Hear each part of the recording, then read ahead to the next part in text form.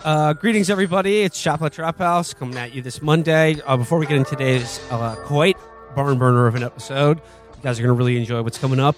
But December 8th, Buffalo, New York, Asbury Hall. Tickets still available to our live show at chapotraphouse.com/live. Tickets available, once again, that date, December 8th, that location, Asbury Hall, Buffalo. Come see us live soon. Now, on to the show.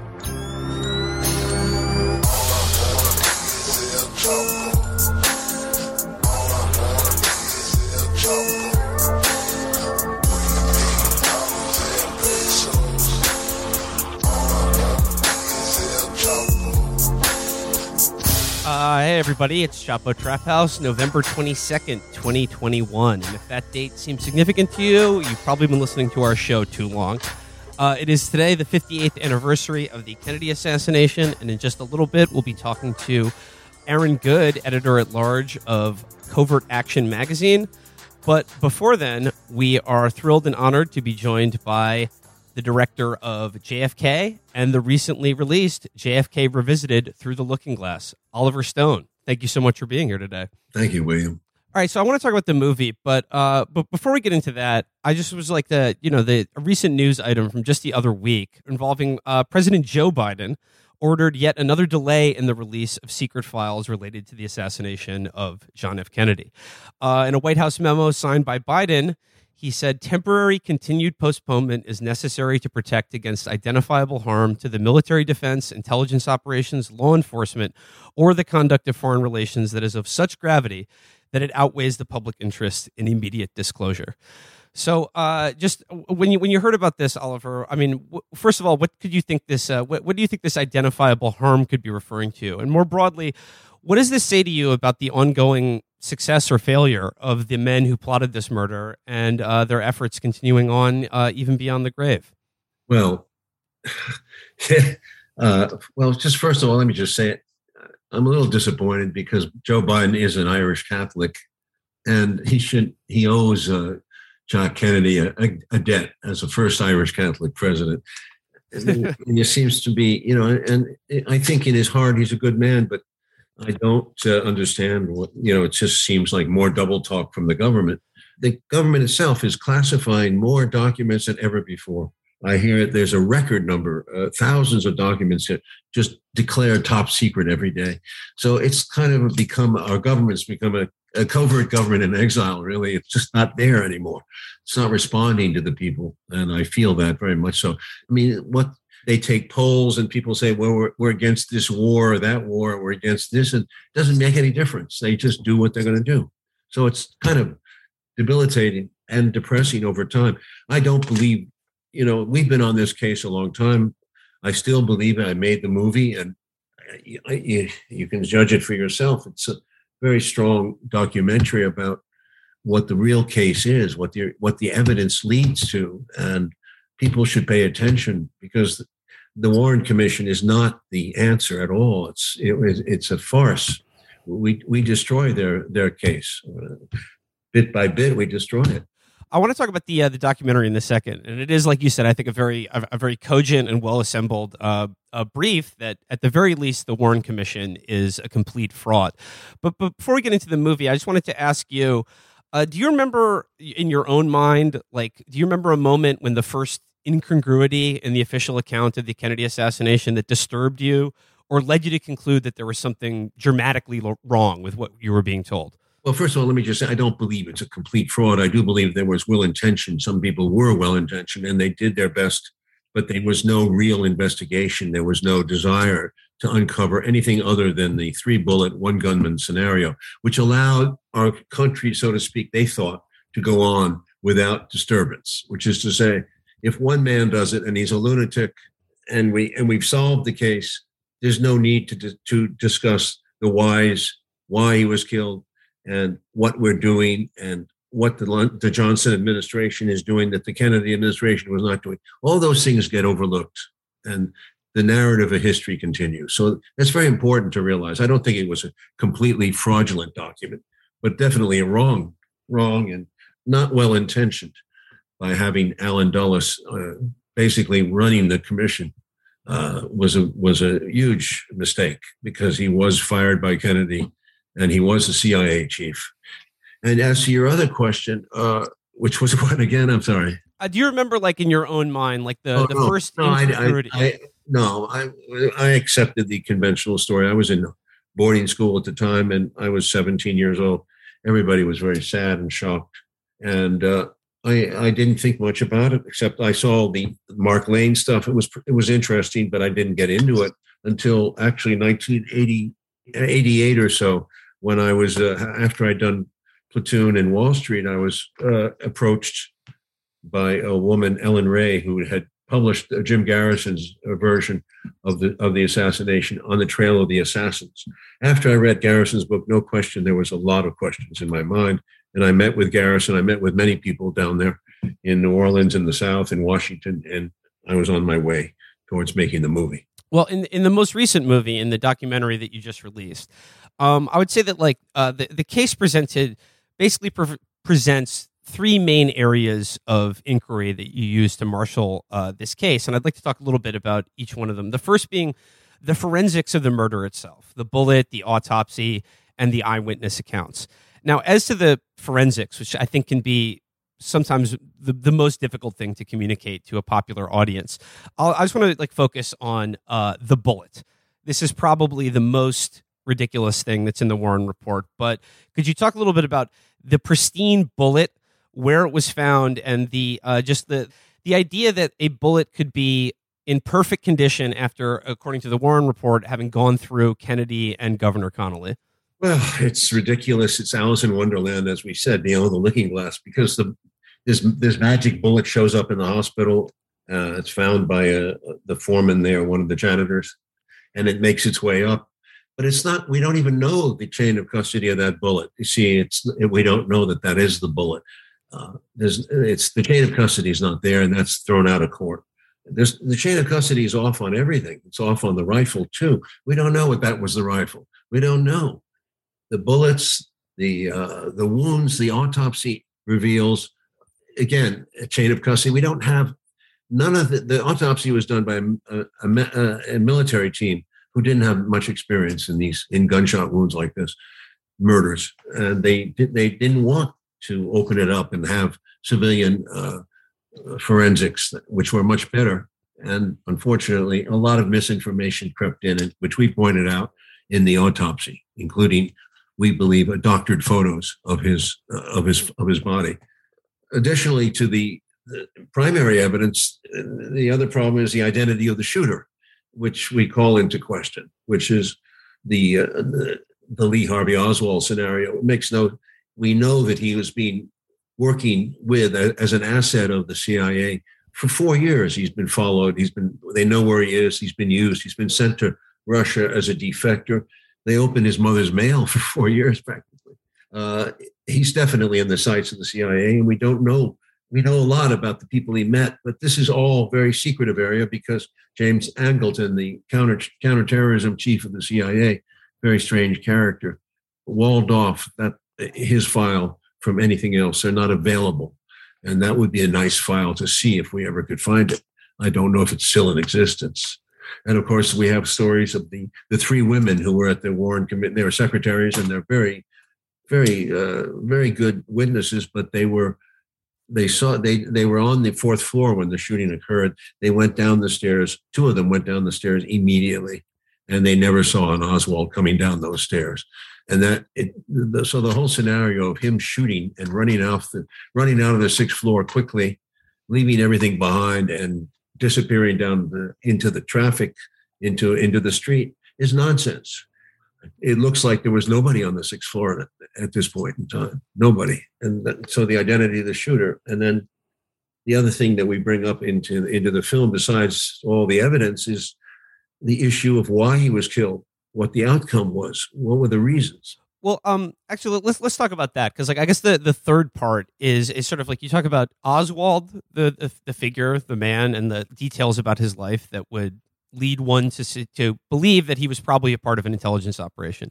The third and sort of broadest case, and it's the one that involves, I think, the most amount of Like you have to lead to a certain amount of speculation because the nature of the case means that like a lot of this stuff will be secret.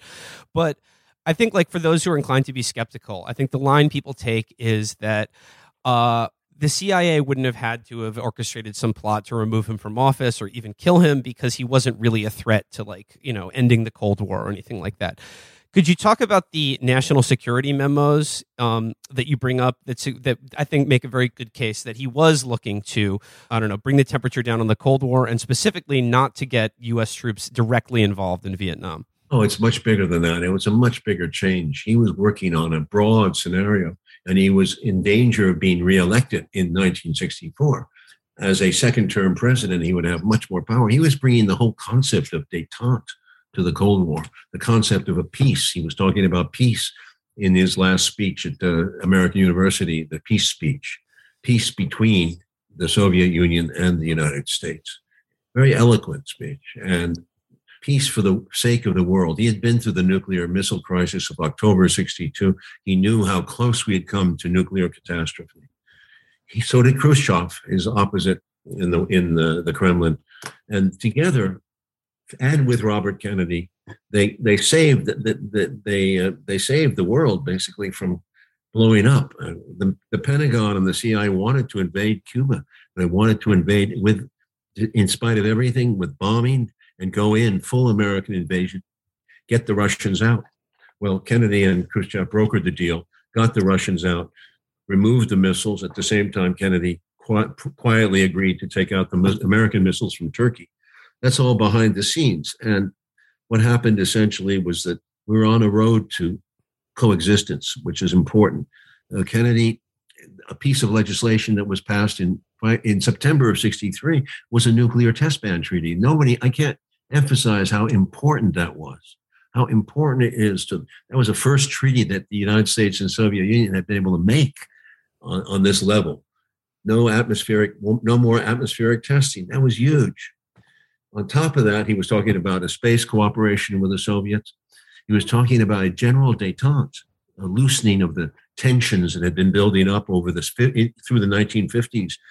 The military establishment, the CIA, were so ready to fight. They were ready to go to war because essentially we were much better equipped for nuclear war than the Soviets were. We had many more missiles. There was no missile gap. That was one of the big issues, of course. Kennedy found out the moment he was elected, and he went with McNamara, his Secretary of Defense, that the United States was had way too many nuclear missiles. The Soviets had very few.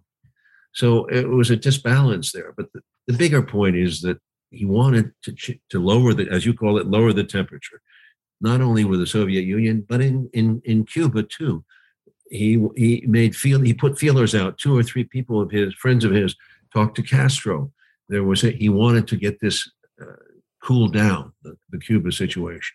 And on Vietnam, there's no question, because now we have more evidence from declassified files that he was withdrawing troops in 63, but essentially all of them in 65, because win or lose, he was going to pull out of Vietnam. It was up to the Vietnamese government to fight if they wanted to fight. And this is confirmed by Robert McNamara, Secretary of Defense, in cables that we have. And we see the declassified files of the meetings. And on top of it, McNamara wrote about this in his book after my movie came out. So did National Security Advisor McGeorge Bundy. No question Kennedy was pulling out of Vietnam. So historians have to realize that they're getting it wrong when they say Johnson transitioned smoothly. Johnson changed the whole policy.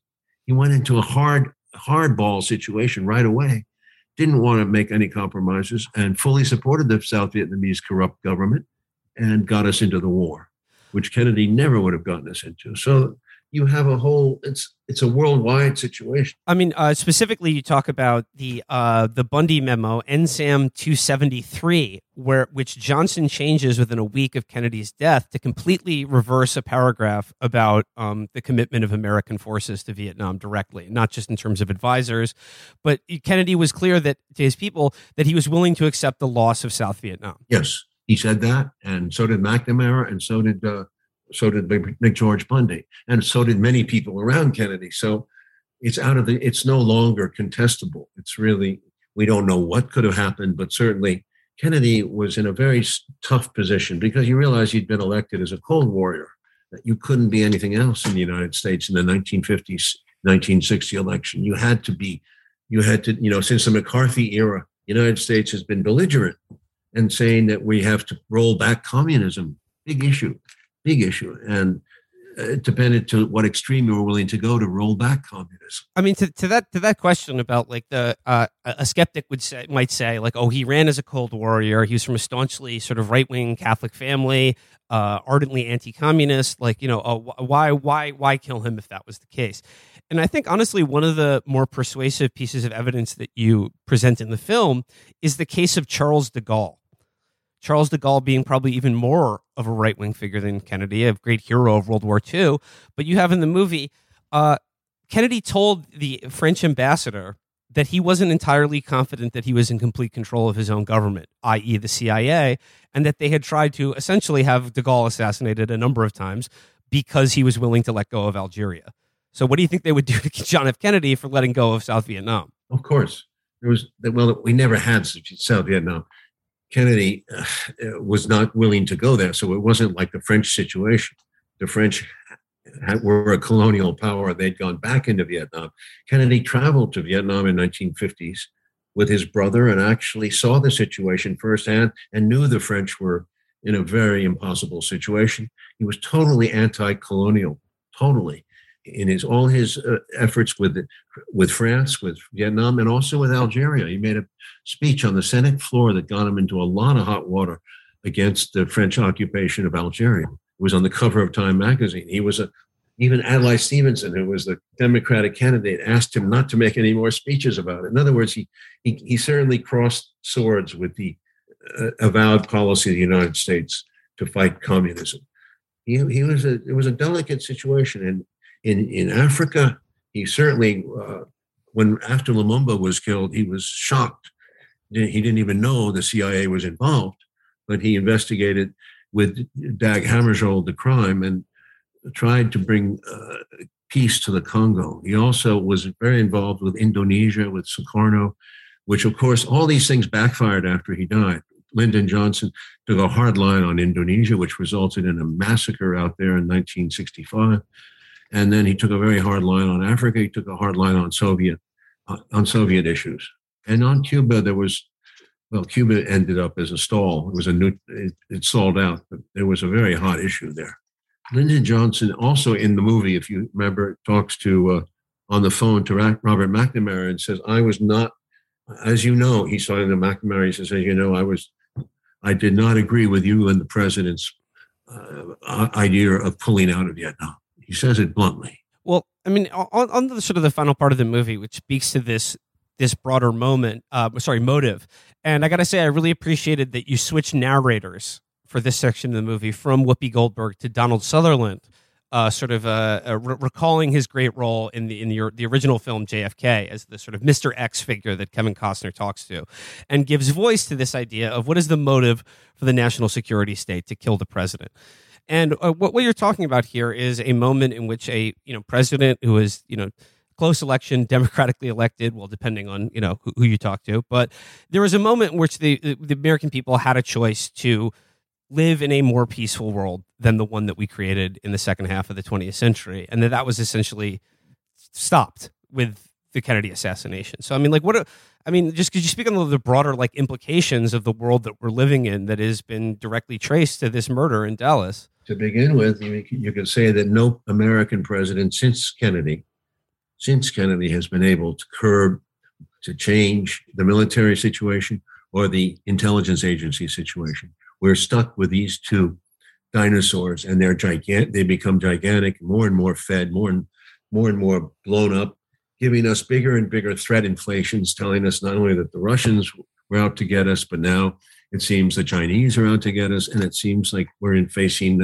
Iran is out to blow up the world, and that, in other words, we have, and of course, Cuba is still the evil regime, and Venezuela has to go. In other words, we create these situations and we make them much more dangerous than they are. This is an American pattern since World War II. And then in Dallas, on November 22nd, 1963. You had, of course, Kennedy himself. But in the city of Dallas on that day are Lyndon Johnson, Richard Nixon, and George H.W. Bush, 3 future U.S. presidents. Do you think that what happened sort of, I don't know, provided a sort of example of what happens if you try to govern outside the sort of set parameters of what the Pentagon and CIA would have you, just in terms of like the parameters set by them as it regards engagement with the rest of the world? Yeah, well, certainly. And Lyndon Johnson, you can say the same thing. The bullets flew over his head. Yeah. I think one of his first lines of dialogue was to Hoover was, "Were they shooting at me? Were they shooting at me?" It kind of tells you a lot. No American president has been able to go there. Kennedy had a lot of guts to do this, to try to tamp down the temperature. I think his model was Roosevelt. The Roosevelt people had been there. New Deal liberalism was popular. And then, of course, it got buried in this World War II mobilization. And after the war was over, the people who ran the country, the financiers, the industrialists, said, well, we're going to go back into a depression unless we keep this militarization of the economy going. And that's what they did, essentially. They put a huge amount of people into the defense industries. They built them up enormously. Eisenhower, with missiles in 1950s, the budget enormous, the amount of missiles built. We loaded up, and it was a false stimulus. I think a very dangerous one. And we created this monster that's become bigger and bigger. The lobbies around the industry, the defense industry, we can't stop them. Every time there's any kind of muzzle trying to be put on, you have all these lobbyists moving against it. So it's just we're stuck. And Kennedy, I think, was the last possibility of really penetrating this deep state apparatus and ending it, or at least I think it would have been a battle, but I think he could have done something at that time. It was only 20 years into this new regime. It was 20 years after the end of the Cold War, after the end of hot war. 1945 on. So that I see that. To me, it's a very sad story, a tragic story about the growth of America into a militarized country that we have become. It's portrayed in the feature film JFK, and I've alluded to here, but following on the heels of John F. Kennedy's assassination, then a couple years later, you have the assassinations of both Martin Luther King and John F. Kennedy's brother, Robert Kennedy. Both of those cases contain similarly baffling and absurd distortions of common sense in the sort of public presentation of the facts regarding those assassinations. I'm wondering, I remember, is it correct that you were at one time considering doing a movie about Martin Luther King Jr. and that assassination? Oh yeah, twice. And do you think that it's in some ways harder to accept, because I think the American public broadly believes that at the very least that there was more to what happened in Dallas than was officially presented, or that there's evidence of a conspiracy. Do you think it's harder to discuss the murders of Martin Luther King and Robert Kennedy in the same context? Not at all. I think it's very important to see the context. In the Martin Luther, Kennedy had his own problems with the South. People don't know this, but he had quite a bit of a civil rights story. It was a very tough position for him, but he took action in Mississippi and in Alabama with George Wallace and against the Mississippi governor to put James Meredith in the college at University of Mississippi. And in Alabama, two young black students were enrolled over tremendous opposition.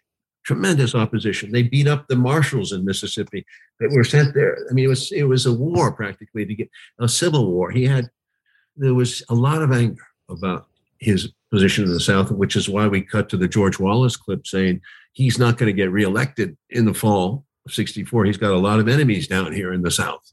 So I think King brought all that to a head. King brought it all to a head, and it culminated in killing King. After King, the situation for the segregationists, cooled down.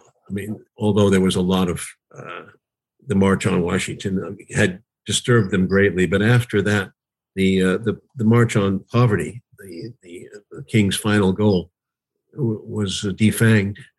With Robert Kennedy, you have a case where if he had been elected, I think it was pretty clear from all the people around him that he would reinvestigate the case of his brother's murder. And if that was the case, that was dangerous for them. Very dangerous, because there were a lot of loose ends. There was a lot of things that were involved. And if he was going to undertake the same program as Kennedy, which was against the Vietnam War, against militarization and all the things that Kennedy stood for, including the fight against poverty, that's very important.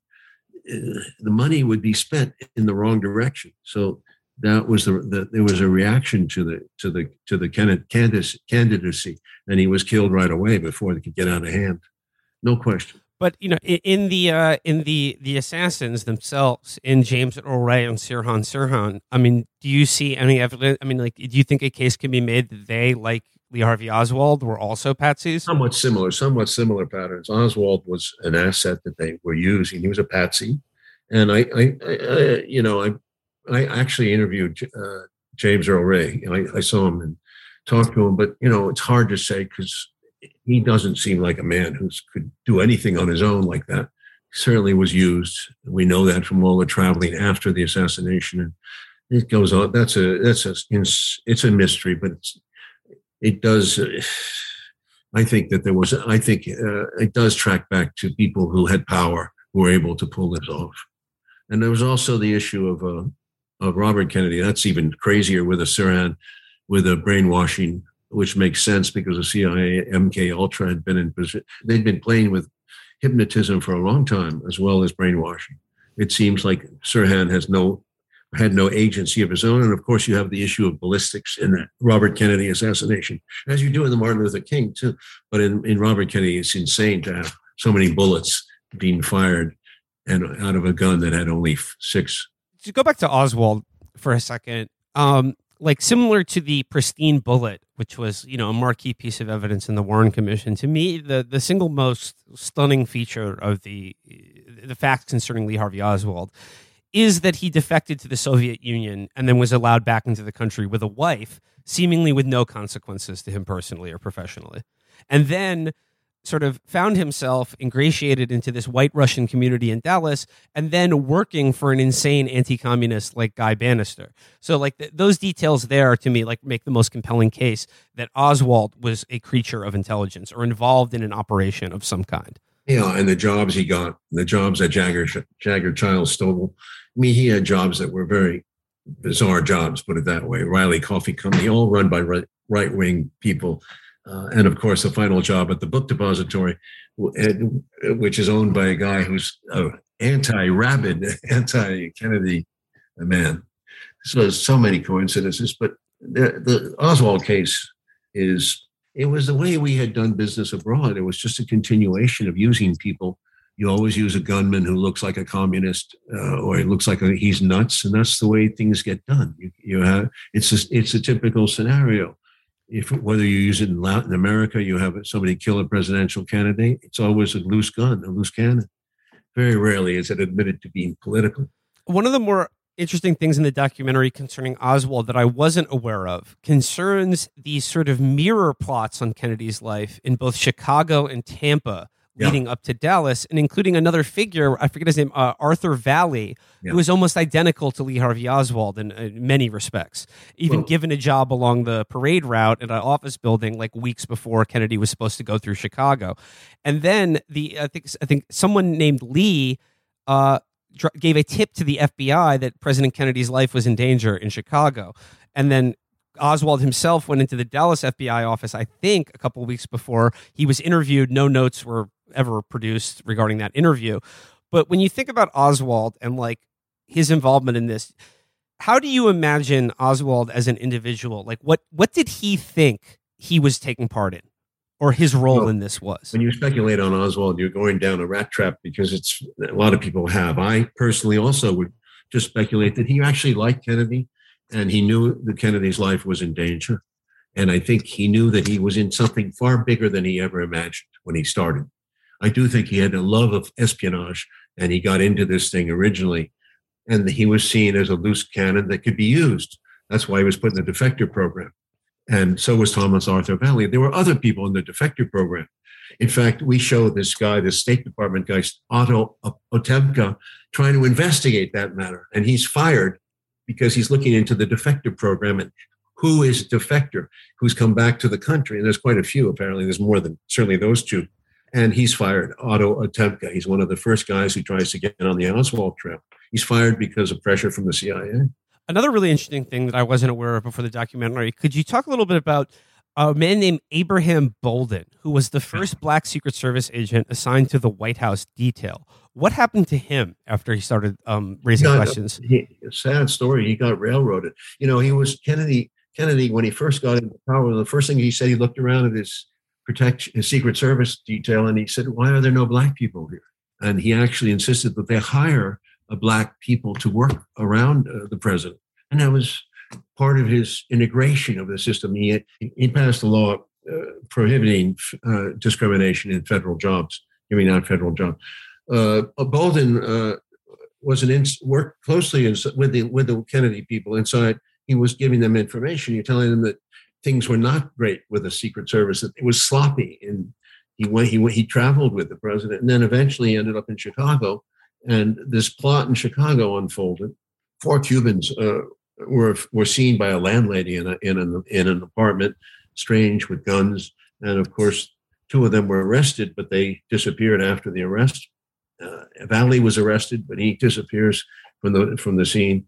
In other words, no real investigation is followed up on. No real investigation, although we know that there are plots against the president, quite a few, and the threats are coming in this period. This is another thing that leaves questions of Secret Service reaction and their behavior in Dallas when they were so sloppy in Dallas. It leads one to believe that they were in some way involved. Oliver Stone, I'll let you go there. I just want to thank you so much for your time. I want to thank you for the movie and for all your movies. Thank you so much. Goodbye, William. Thank you once again. Thank you. Bye-bye. Do you want a man for president who's seasoned through and through, but not so doggone seasoned that he won't try something new? A man who's old enough to know and young enough to do. Well, it's up to you. It's up to you. It's strictly up to you. All right, so Aaron, you cool to talk for a little bit now? Yeah, absolutely. All right, let's just keep it rolling. That was Oliver Stone, ladies and gentlemen. But without further ado, we do have Aaron Good with us for the rest of the episode. Aaron Good, editor-at-large at Covert Action Magazine. Aaron, just like you listened to our conversation with Oliver Stone just now. I mean, like, so the 58th anniversary. I mean, like, just where are your thoughts today on this anniversary, and just like nearly 60 years later, what the Kennedy assassination means and like what it represents in our sort of our cultural imagination, but also as like an unsolved murder. Right. Well, I think that it speaks to the power of the perpetrators, that it has been scrutinized and hundreds of books written about it, and yet it still cannot be solved, and the government can still withhold these documents that can't possibly. It's not that they're withheld for the reasons that they say. That's pretty obvious. So we have to reflect on the kind of government that we live in. I've been immersed in this case for a while because I got a doctorate in political science, and which is a pretty straight-laced, kind of boring discipline. But I wanted to look at state crimes and state criminality in the intelligence agencies, unstudied largely in political science. And the Kennedy assassination is really useful in terms of giving a window into a number of things that are important and suppressed, like the role of the intelligence agencies, relationship between military intelligence, complex to the national media, and what the CIA, what these agencies are in relation to capitalism, the system that we live under, and really the forces that they're ultimately beholden to, and the forces that brought them into existence. So it's the sadness of the day is not like something I reflect on so much on the day because I've spent a lot of time on it, and I've been working on a podcast that is an accompaniment to Oliver's new documentary, and he has a 4-hour version of that documentary coming out. The podcast interviews a lot of people that are involved in the actual film itself. Like I have about 2 hours with James Galbraith and John Newman on Vietnam. I have a one with Zach Sklar where he talks about how JFK got made in the first place. Oliver left this part out earlier, but it was actually Covert Action Magazine's publishing house that produced the Garrison memoir that Ellen Ray gave to Oliver Stone at a conference in Cuba back in 1988, which set him on the path to making JFK. So I agree. I'm in agreement with Oliver's analysis about it, and I could even expand on some of these things where he talks about the policies that Kennedy had. There's much continuity between Eisenhower and what Johnson did, but with Kennedy, he wanted different things with Indonesia, Brazil, Vietnam, with Cuba policy. I mean, Fidel Castro himself said, "This is bad news. Everything has changed," when he heard what happened, and he was right about that. Patrice Lumumba is a figure that haunts both Kennedy and this movie quite a bit. I mean, particularly as it regards is like basically Dulles had already gotten his plot to assassinate Lumumba approved as Eisenhower was heading out the door. Kennedy comes in and finds out about it, and basically, is sort of like outraged that Lumumba's been arrested by the like coup forces, and sends an official memo saying, "Get this guy out of prison." Well, what do they do then? They kill him like instantly, and he has to find out about this. Like, and like once again, it's like an example of like what Dulles was doing overseas was the subversion of democracies and assassinations. What would lead us to believe that Allen Dulles wouldn't do something like that in the United States? Right, it's a good question. I mean, they put that quote in the movie where he's talking to his biographer, a biographer of Dulles, and Dulles at one point, because he always was, a duplicitous kind of a phony individual who was very good at, presenting a facade that belied what he was really thinking. And he just said that little Kennedy, he thought he was a god. Meaning he thought he had a right to, decide policy for the United States after being elected president. Exactly. He thought he could take on the masters of the universe. And the Lumumba case is the perfect example because Eisenhower wanted him dead. And this is a case where you do have evidence, documentation of Eisenhower authorizing that assassination. The official CIA line is in effect, oh, but we authorized him to be killed on Thursday and he was killed on Friday. So just a coincidence. Yeah. Right. But Kennedy, there's that famous picture where he gets the news and he gets it from Adlai Stevenson, even though the CIA had known about it for a while. And he just is like, oh, God, this is terrible. Okay. So that there you can see the difference between Kennedy and Eisenhower, the Eisenhower Dulles brothers before Kennedy. And then in the Congo, after Kennedy's killed and Johnson takes over, who does Johnson install, as a dictator for the next 30 years?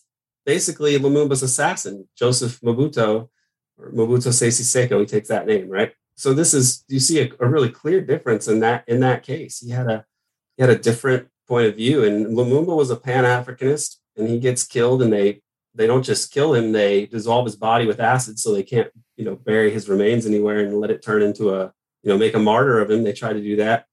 And you can fast forward to today and look at Congo, and you can see pictures of little kids who are essentially slave labor, mining cobalt for all of our cell phones, making lots of money for Glencore. You can see the line there. It's neocolonialism. And you said, after Lumumba was assassinated, the person who ran the country that he was supposed to be the leader of the next 3 years was his assassin.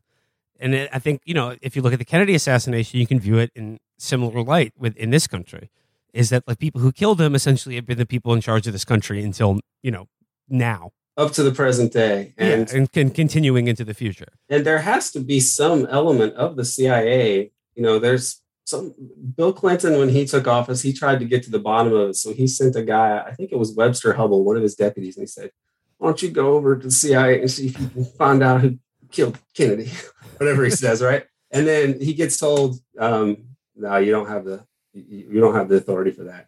So there must be on some level a class of people charged in the national security state with knowing what the secrets are and what they need to act against, because you can see the way that the corporate media reports about Kennedy to this day and so on, and other issues like Frank Olson's assassination and never get to the bottom of that, the drug scandals with Air America or the Contras and there's a number of things that are just this dark quadrant of national security state chicanery that we are not privy to, and it's not controlled by democratically elected officials. It's this foreign policy blob that was created by capitalist forces and operates under a cloak of secrecy. Well, like into this like broader like motive question, like the third part of the documentary, the Donald Sutherland, the Mr. X part of JFK the movie. It's like after World War II, you have America emerges as the most powerful country in the world and decides like, hey, we're going to run the world and we're going to run it for good. But in order to do that, we need to create this permanent state of war, a permanent wartime economy. And, you know, this is what Eisenhower was talking about in his farewell address, even though he had a lot to do with it. But like, it becomes this question of like, as Oliver alluded to, where is this money going to be spent? Is it going to be spent on $3 trillion a year in Afghanistan, or are we going to have healthcare for anyone in this country? And I think the answer is like, I mean, the through violence, I think like these questions have been answered by the people in charge of our government. Yeah, you said it. It's funny that you mentioned that because I'm doing a rewrite of my dissertation. It's going to be published in April by Skyhorse. Oliver was kind enough to blurb it for me, which was a big help. And I just added a section on the birth of the military-industrial complex. And it essentially, I learned things doing this that I had suspected but didn't really know. In 1948, there's a war scare. It's pretty much fabricated using, different tidbits to like scare people into boosting the economy with military spending. And a lot of it is to save the aerospace industry, which is struggling because of the end of the war. And its biggest creditors so it's not just these companies like Boeing, Lockheed Martin, and all this. It's banks like Chase Manhattan. They were the biggest creditor. That's Rockefeller money. That's like the titan, really, of titans in terms of U.S. capitalism. And they stood to lose a lot of money. And so they have this war scare, and it saves the industry in 1948, but it's not sufficient. So they ramp it up to another level. And the outcome of this sort of scaremongering about the Cold War is NSC 68, which calls for it's a 1950 document, calls for massive rearmament against the Soviet Union. And it's not just about the economic downturn that they're suffering after the war ends because you don't have this government stimulus into the economy. It's also a way to deal with, and they write about this in NSC 68, the dollar gap, which meant that with Marshall Aid money running out, it was going to be difficult to maintain the capitalist system as these planners at Council on Foreign Relations had put together during the war, funded by Wall Street, of course, the think tank, right? They needed to deal with this dollar gap issue, which is how are they going to be able to purchase our goods? And the massive military spending meant that the U.S. would run like balance of payments deficits, and then this would help in both in Asia, a potential dollar gap issue, and in Europe. And what they didn't want was Europe to go neutral, which meant that they could potentially buy from the Soviets or buy from Americans, whichever had the best deal, and it would be okay. They were really paranoid about this, and they spoke about it in apocalyptic terms.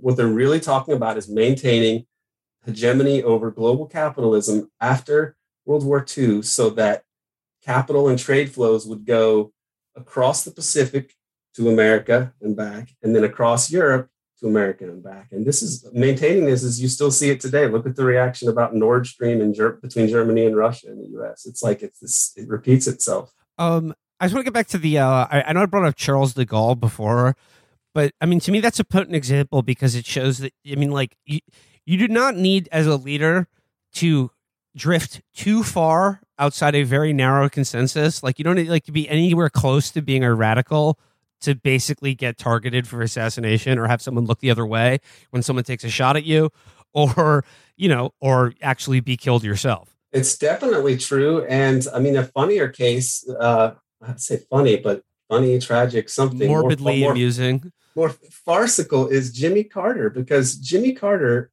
is a Rockefeller man. The Trilateral Commission selected him, handpicked him to be their guy, which was Brzezinski and David Rockefeller. And he gets all this great media coverage, and he comes from nowhere, and he's a media fabrication, but not a terrible guy as these people go. So he fires like George H.W. Bush, replaces him with Stansfield Turner. Stansfield Turner fires people like Tom Shackley and Ray Kleins, these really super gangsterish fellows in the CIA. And Carter is, has all these other trilateral people around him, but he's still too progressive for David Rockefeller. David Rockefeller becomes one of the characters behind the October surprise, or counter surprise that, delays the release of the hostages and so on in Iran, and leads to Ronald Reagan's election. So in this case, you have a guy who doesn't even like his own handpicked puppet and sort of helps to make sure he gets defeated in 1980. It's wild. Yeah. And with Carter, it's, Operation Cyclone, obviously, everything that you mentioned in foreign policy, but he was also one of the hatchet men who helped destroy the Democratic and Labor Alliance. He deregulated credit. He deregulated trucking, several key industries. But he just didn't go that extra 3%, and that was enough to get rid of him. Well, as you mentioned, like he fired a lot of people involved in covert operations in the intelligence community. And like, what did these guys, like, did they just get another job? Like, no, they kept doing what they've always been doing. And then in Reagan and Bush, they found the perfect people. Bush, the former director of the CIA, to just get right back in charge there and just be like, business as usual. Stores open. Let's go. Yeah, exactly. And a lot of that, some of this untold aspects of this, we still don't really know, but we can piece together. The Safari Club in Iran, established there with Iranian and Saudi intelligence, Richard Nixon fires Richard Helms and makes him the ambassador to Iran. So Helms is over there in Iran. That's the worst guy. He was probably the top guy at CIA involved in the Kennedy assassination. He's also the grandson of the founding president of the Bank for International Settlements. That's his middle name is Magera, and Gates Magera is the BIS guy, which was like this Nazi bank. It's like the worst of the supranational financial establishment, and that's what Helms represented.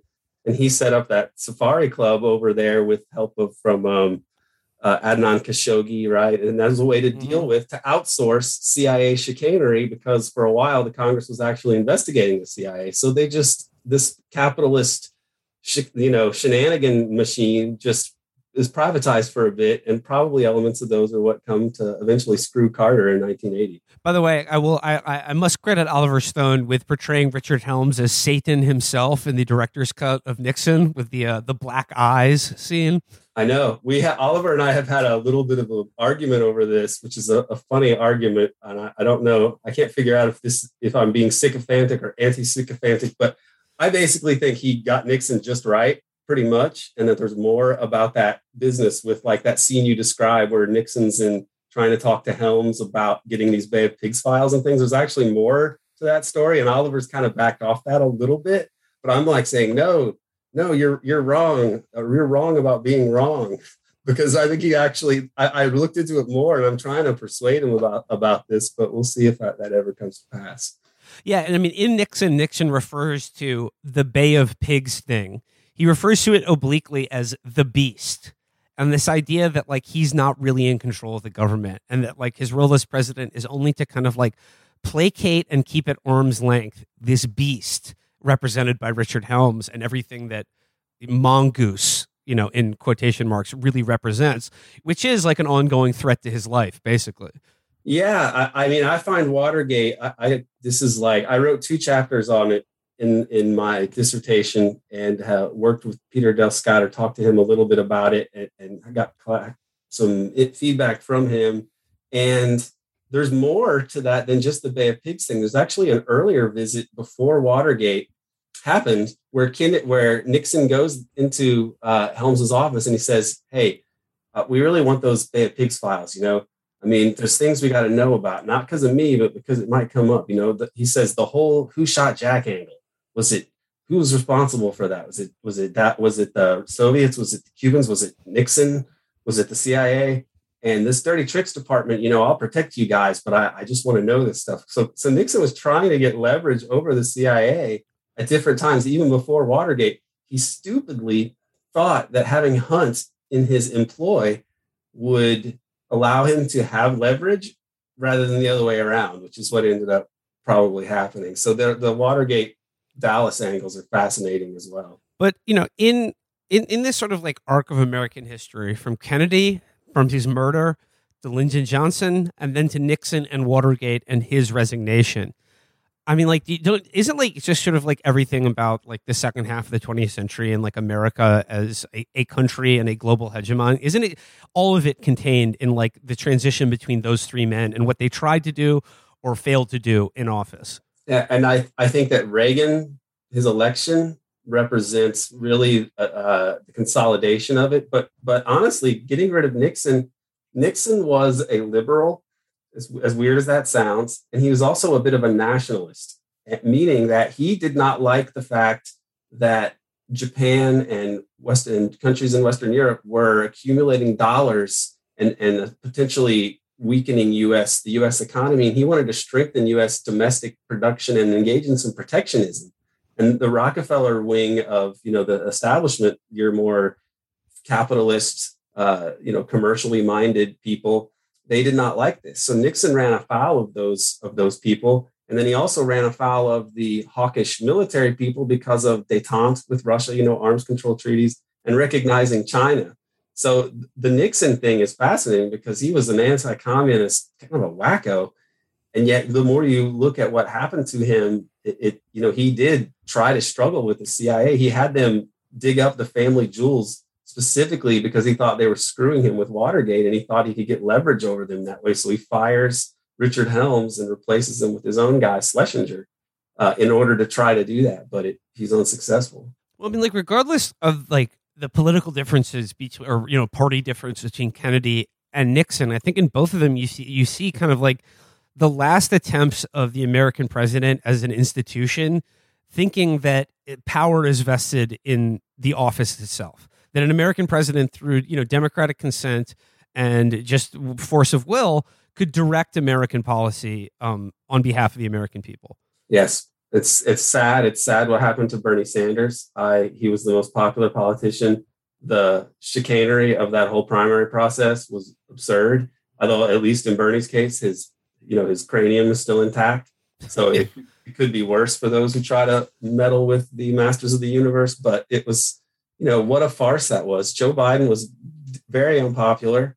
It was ridiculous that we have this guy as a president. There's a line towards the end of the documentary where David Talbot says that you can draw a direct line between what happened in Dallas and the current horror show that Americans are living through. And I thought of that in light of the fact that right now, as we're recording this, in Dealey Plaza in Dallas are dozens to, if not hundreds, of QAnon supporters who have gathered there in the belief that like JFK Jr. will reveal himself, or even, I don't know, like the Kennedy, like something will happen, something momentous. The occluded Kennedy will return. And that like, Aaron, what do you make of the symbolism of JFK and like the feeling that like, what it augurs is that like no one really has any confidence in America anymore or trusts any of our leaders or institutions. But like, how do you feel that like mutating into being like a central tenet of belief in the QAnon conspiracy theory lore? I mean, it cannot be an organic phenomenon that has emerged out of a healthy democratic civil society. To me, it reminds me of, if you study the Kennedy assassination more, there's one character named Kerry Thornley who was friendly with Oswald and involved in a lot of ways in setting up Oswald as a communist. He was very useful to the Warren Commission and so on. And he wrote a book about Oswald before Oswald killed Kennedy. And he was in Guy Bannister's office and knew a lot of these same people that Oswald knew in New Orleans. And then later he sets up this thing called Operation Mindfuck, which talked about how it was a satirical thing, and they would publish in Playboy and other things, and they would say, oh yeah, it's the Bavarian Illuminati that's behind all the governments, and they're pulling all the strings, right? So it's a way to, and he was let's accept the hypothesis that he was a CIA asset or an intelligence asset of some kind. And here he is, perpetrating this kind of misinformation, disinformation out there in a way that was like delegitimizing conspiratorial suspicions that people would have, right? It's a way these people are idiots. Like, oh yeah, it must be the Illuminati doing this, right? Which, this is the same time they're doing Operation Chaos and so on. And so I have to imagine that this QAnon thing is a way to taint. The Kennedy assassination pulls the curtain back on the kind of regime that we actually live under. And so these QAnon people are tainting it with the taint of their gullibility and stupidity. It has to be some kind of operation, I would guess. I mean, I just can't believe that they would come across it. It's too perfect. I do think it's interesting that one of the promulgators of Pizzagate and then QAnon was a Navy intelligence officer. I mean, I do think, I think if you go back and you look at like the 90s, like Bo Gritz type shit, that there's always going to be something that runs parallel to a horrifying thing the government is doing, where, whether it's NAFTA or Ruby Ridge or whatever, you have these people ready to go who are already insane, where you're like, let's just roll this in with people who think that there are still prisoners of war in Cambodia that we're just purposely not getting, with people who sell gold through direct mail. I don't know. I think that like now, just thinking about what you said about Biden, I feel like a lot of the function now is different from the 90s in that I think that there's a lot of what we see is just supposed to demoralize people.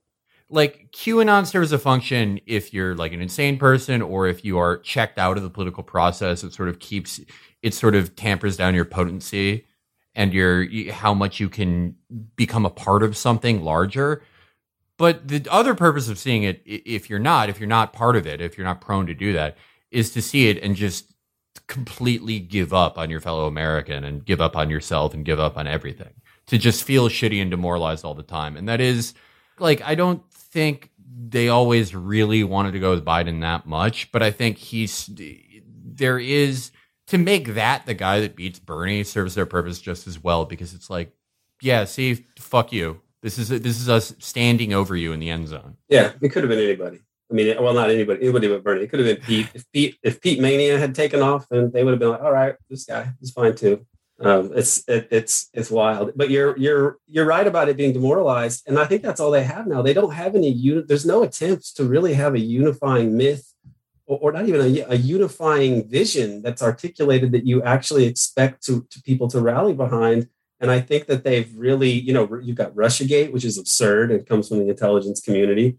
QAnon, I have to imagine also. And it's pretty clear that we're being subjected to like a lot of divide and rule tactics as though we are, a target of imperialism of a kind. I mean, Pete obviously would have been fine, as nobody would have stopped him from being president. But what that whole primary showed was that the next thing never materialized. The next model for the voters to care about didn't materialize. It ended up having to be Biden because he was the one who stood for the party itself, for the Democratic Party, like as an apparatus, and also for the lingering positive feelings people had for the Obama administration, their nostalgic yearning for that time before Trump.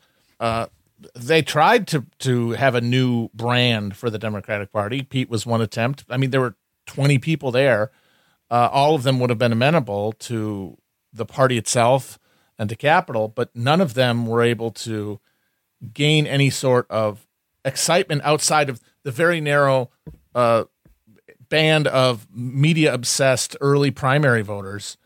And I think what that means is that like they're going to keep having to run people for office, keep having to run people for the presidency, but if they aren't able to have some sort of story, some sort of narrative, and some sort of branding that makes it worthwhile, they're going to stop being a credible alternative to the Republicans. And the system, whatever else it needs that. It needs the give and take. It needs the turnismo between the two parties. And the Democrats at this point, and in defeating Bernie, really destroyed any viable alternative to just continual slide into irrelevance. Not to get too much into primary and Democratic stuff, not to zoom too much in, but it does seem it seems like every 4 years that's when the Democrats decide that they're an actual party. Every time there's a presidential primary or presidential election, and that seemed to come back. It's now really, really coming back to bite them. I do wonder how that portends with other things degenerating. That would be maybe an optimistic thing in America if something worse didn't always come.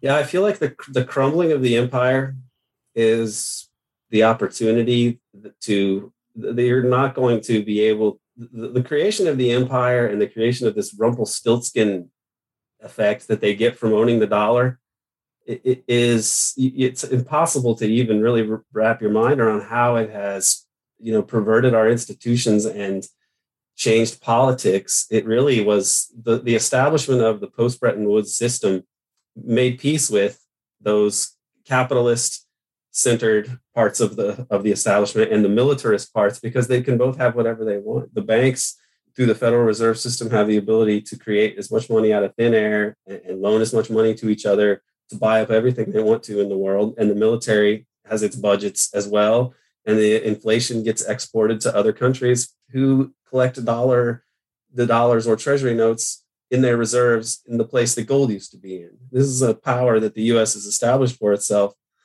And as that starts to crumble and countries are trading amongst themselves in their own currencies and so on, and the Belt and Road Initiative in Asia seems to be unstoppable at this point, can the Chinese and other people point to success that they are having in making their own people's lives better and be the good example that the U.S. has always tried to crush since the end of World War II? I mean, this seems to be an opportunity to present the ruling elite in America with the obvious evidence of their own failures and their own defaults.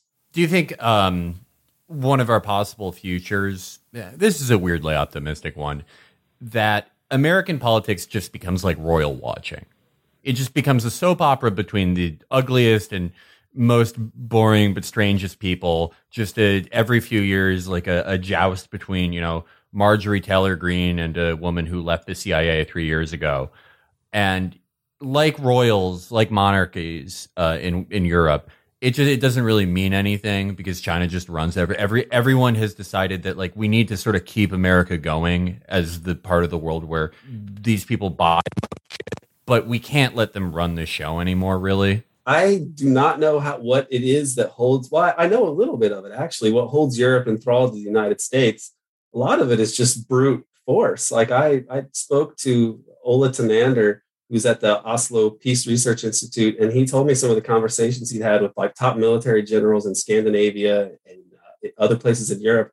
And he said that there are like secret treaties that basically assert that the U.S. has the right to like intervene anytime in some of these countries.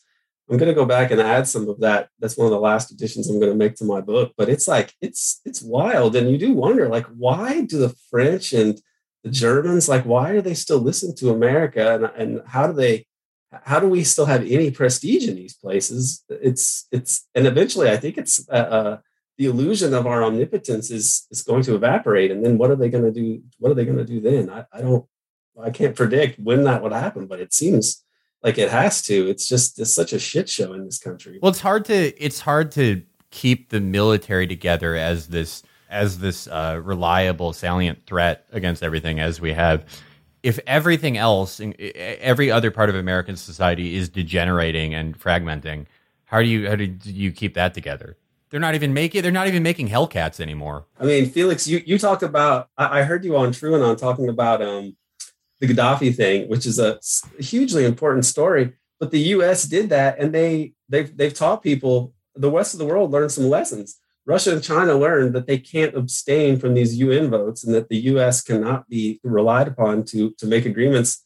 Other people learned that not to give up your weapons, like Korea. Korea learned what happens. I mean, basically, if you have a deterrent, in your military, don't think that you can give it up through negotiations with the U.S. unless you want to end up sodomized with the bayonet and have the snuff film put on YouTube and have Hillary Clinton cracking jokes about it, right? Mm-hmm. Nobody wants that. So it's the U.S. is that sort of that way of running things is coming back to haunt them, I think. Well, I mean, like, I still to reframe it back to the anniversary. I'm like, the Kennedy assassination is often talked about as this kind of like primal violation of like the America's like self-confidence and self-image. And like, look, it was all pretty rotten before Kennedy, but like more than that, I think it's like the first in this like a long process of like these huge public events that take place that nobody really believes the official account of, but we have no alternative otherwise. Like they go on unresolved, unpunished. Like it's just they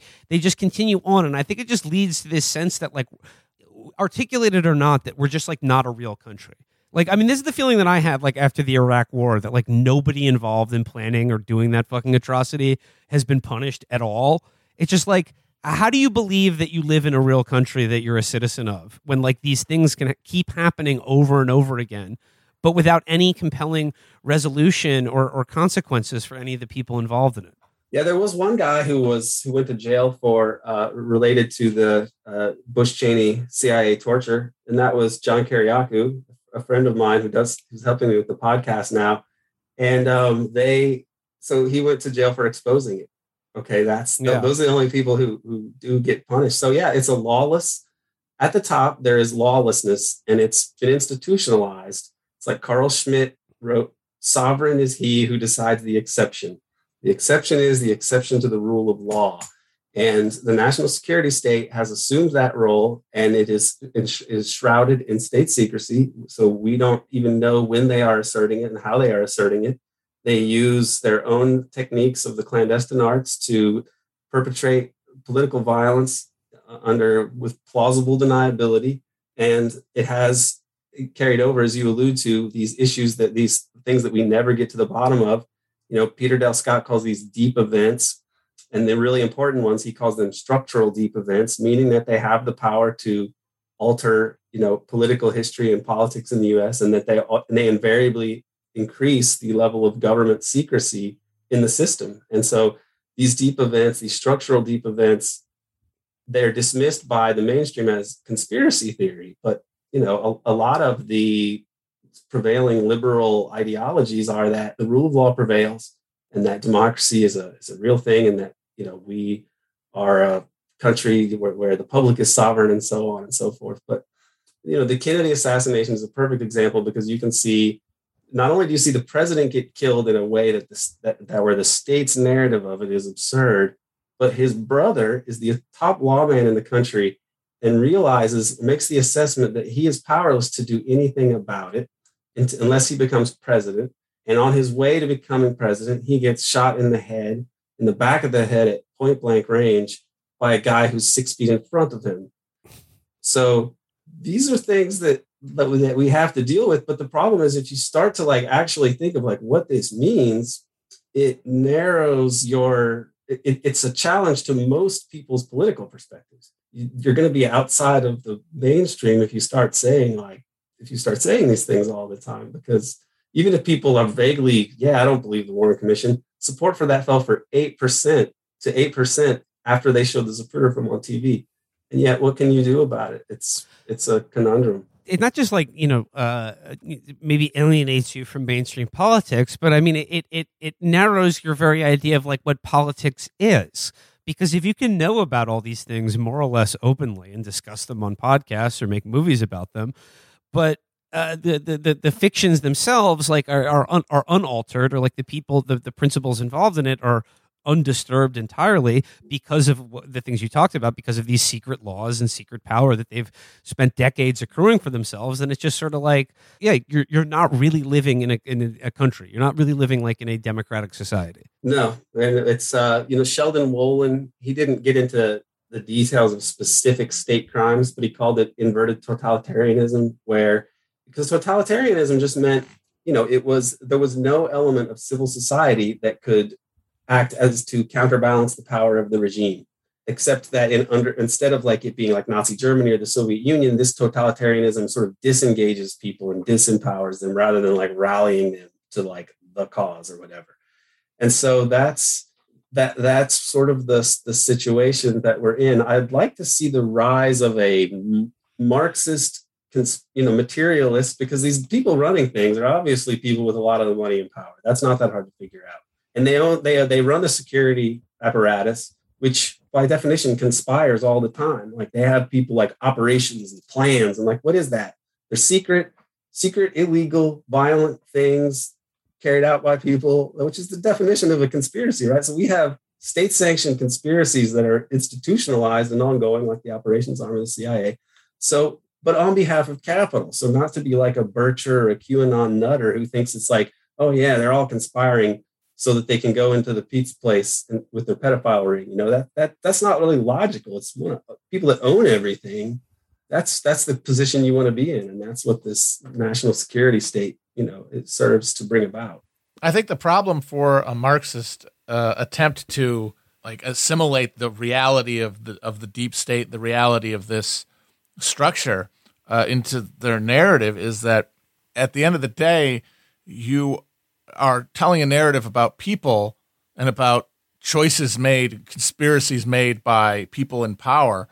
And when you're doing that, people want a motive. They want to understand, why are they doing this, right? And to maintain power doesn't really work for a lot of people because, that they believe the thing that these powerful people are making is a society that is increasingly anti-human, like at a basic level. It's destroying the planet. It's destroying social cohesion. It's destroying what it is to be a human. And what person, even if they're rich, would want to do that?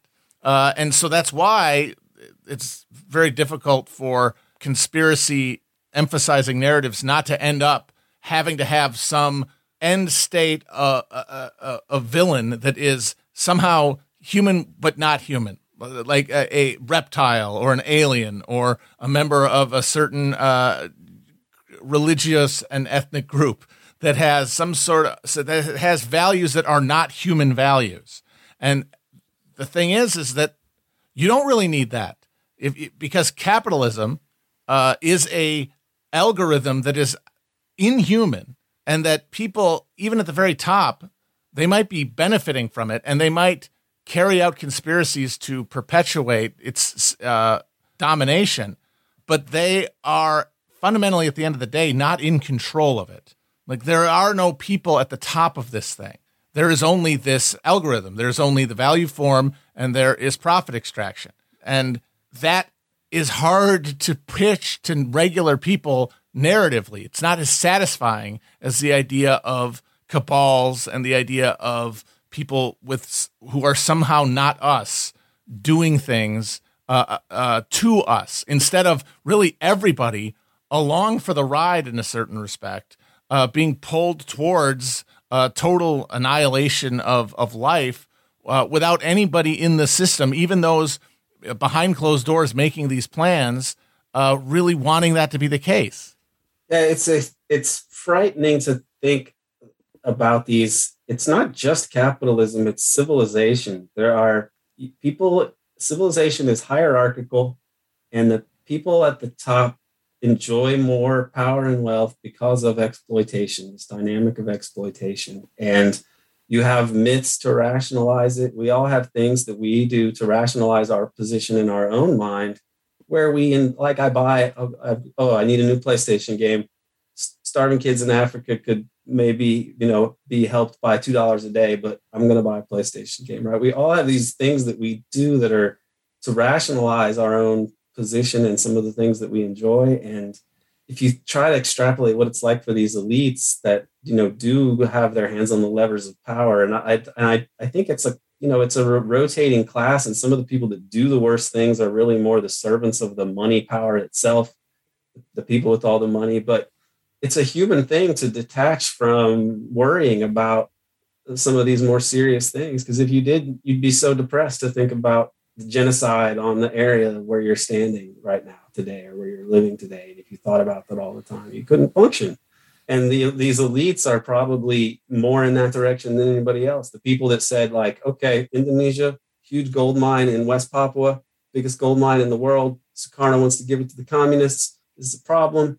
We'll stage this provocation with these generals, and in the aftermath of that, we're going to have them kill the communists. They just murder 1 million to 2 million, 3 million. And it's just like, to them, it's a way to like solve these problems of power that they're faced with. And it's not that regular people do this thing on anywhere near that magnitude, but there's civilization. It kind of allows you to, and it forces you to accept a certain amount of brutality and exploitation that comes with your position. I think that's kind of the point of in the last 30 years, the last 30, 40 years, the mushrooming of the national security state is, I mean, I think one of the unique features of it is that it always has to keep rolling. It always has to keep growing. It always has to keep expanding. I always liked what Michael Parenti said about gangster capitalism, and he has an amazing lecture on this as it relates to JFK. But I would almost call the last 40 years pillhead capitalism. There always has to be a new scam. There always has to be a new thing. You have to new bit of copper you have to strip. You have to keep it going, or else you go into withdrawals and you die. But I think since the 80s, and especially since 9/11, as the security state has exploded, and especially the contractor state after 9/11, the people that helped turn Virginia blue, the function of that, beyond just needing to always get bigger and gain momentum, is so there aren't as many single individuals who this will weigh so heavily on. Someone who is a cog in this machine can go, oh, well, like what we did here was bad, but I work on the fucking Malaysia desk. All I do is Malaysia shit. All I do is support for the CIA hit teams that we have in Afghanistan and Pakistan. It's a way so that no individual player is that important. Anyone who proves themselves, who stays in it long enough, shows themselves to be a true believer, a true servant of Satan, in the mold of an Angleton or someone, they get to go up there, they get to carry more of that evil on their back. But for the people who are just they're middle class people going in and out, the point is that they're not carrying that much, and they do not have to think about it that much, I think. Yeah, they keep us that way. Don't worry yourself about it. It's like the Jack Nicholson monologue in A Few Good Men, right? Mm-hmm. Like, you don't want to know. You don't want the truth because deep down in places you don't talk about at parties, you want me on that wall. That is the attitude that they have for us, and it's true for a lot of people, especially liberals.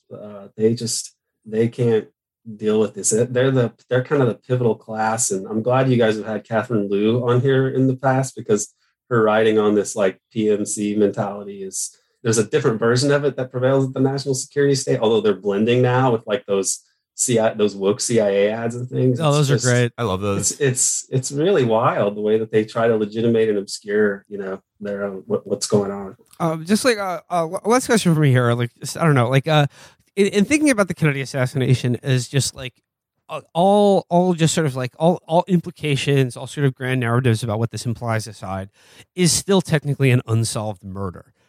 Do you think it's useful in that context to think about the CIA as basically the history's grandest and still most ongoing criminal conspiracy? Yes. I think that no gang of criminals has ever had the impact on world historic events that they have, shaping, the destinies of Congo, Indonesia, Brazil, just as the transition from Kennedy to Johnson, for example, but like, Iranian history in the Middle East.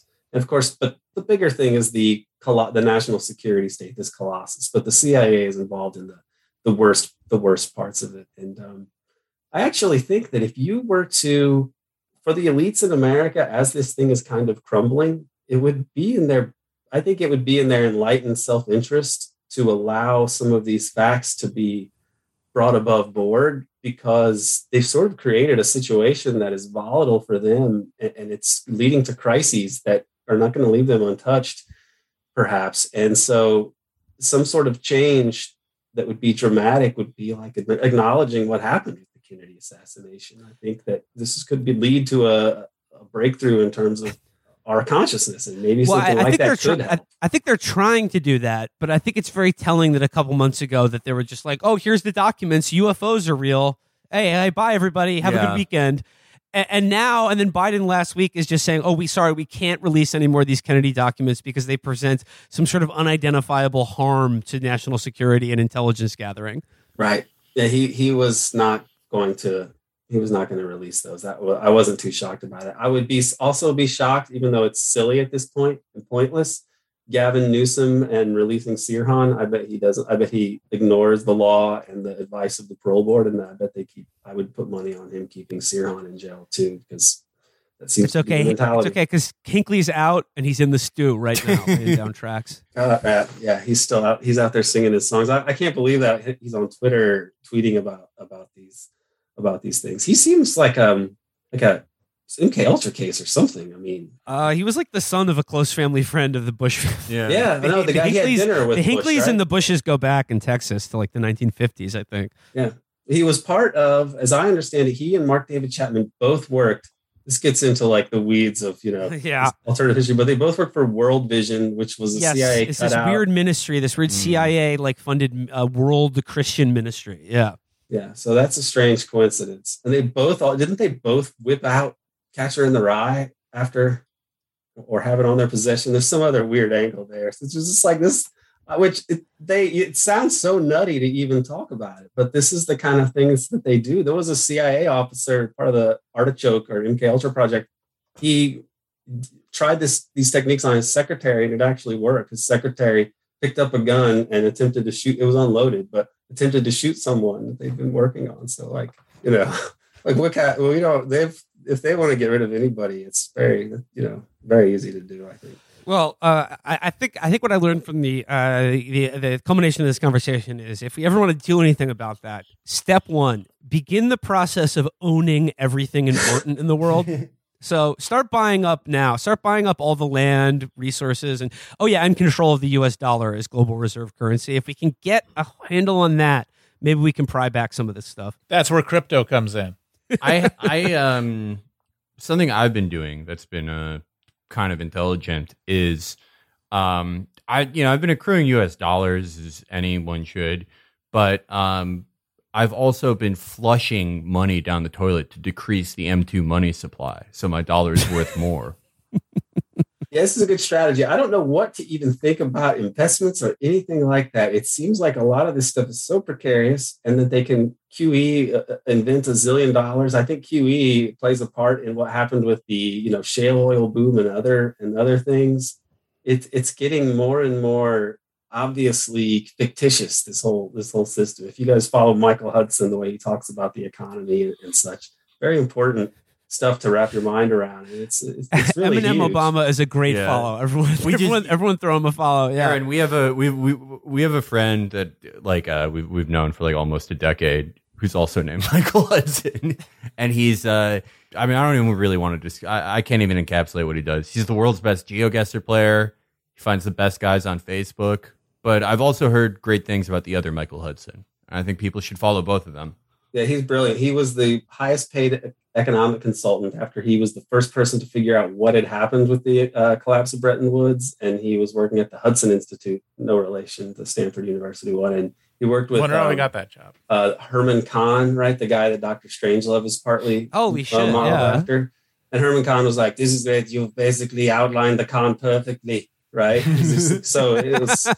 Which was true. It was the way that the U.S. had it set up. But how long can they keep this going? The scary thing, or something to really take note of, that is those three capital firms that control basically controlling interests, or they manage controlling interests in essentially every industry. It's BlackRock, State Street, and Vanguard, right? When you add up their holdings, it's never been so concentrated as it is today. And this is ownership of media, pharmaceuticals, the major banks, the defense contractors, pretty much everything. This is new in the history of capitalism. Not that there wasn't wealth concentration before, but this new system needs to be, it's some sort of socialism is the obvious and only answer. And yet they're really going to try not to allow that to happen. Yeah. Yeah, and when you describe a situation like that, this intense concentration of like who actually owns everything, I mean, you can look at that sort of optimistically in one regard, because like there's never been fewer of them and more of us. But the problem is essentially everybody works for them, so it's sort of like it's hard to work around that. You know what I mean? Yeah, the only thing worse than being exploited by capitalism is not being exploited by capitalism. Yeah, and that's the situation that people are in. So it's but it seems so clear that, like, would you rather Amazon be Jeff Bezos, or would you rather we all own that, for example? It's amazingly undemocratic the way that this is developing, but nobody cares. I mean, I won't say nobody cares. Nobody can do anything about it. We'll leave it there for today. 58th anniversary of the Kennedy assassination. I want to thank Aaron Good, Covert Action Magazine, and once again, thank you so much to Oliver Stone. Can I also get a plug-in for the podcast, which has just launched today? It's on Patreon, Covert Action Bulletin, and we are carrying, among other things, a companion series on the JFK assassination that is a companion to Oliver's new documentaries. And the producer of the podcast is Jim DiEugenio, who's the co-creator of JFK Revisited, Oliver Stone's new movie.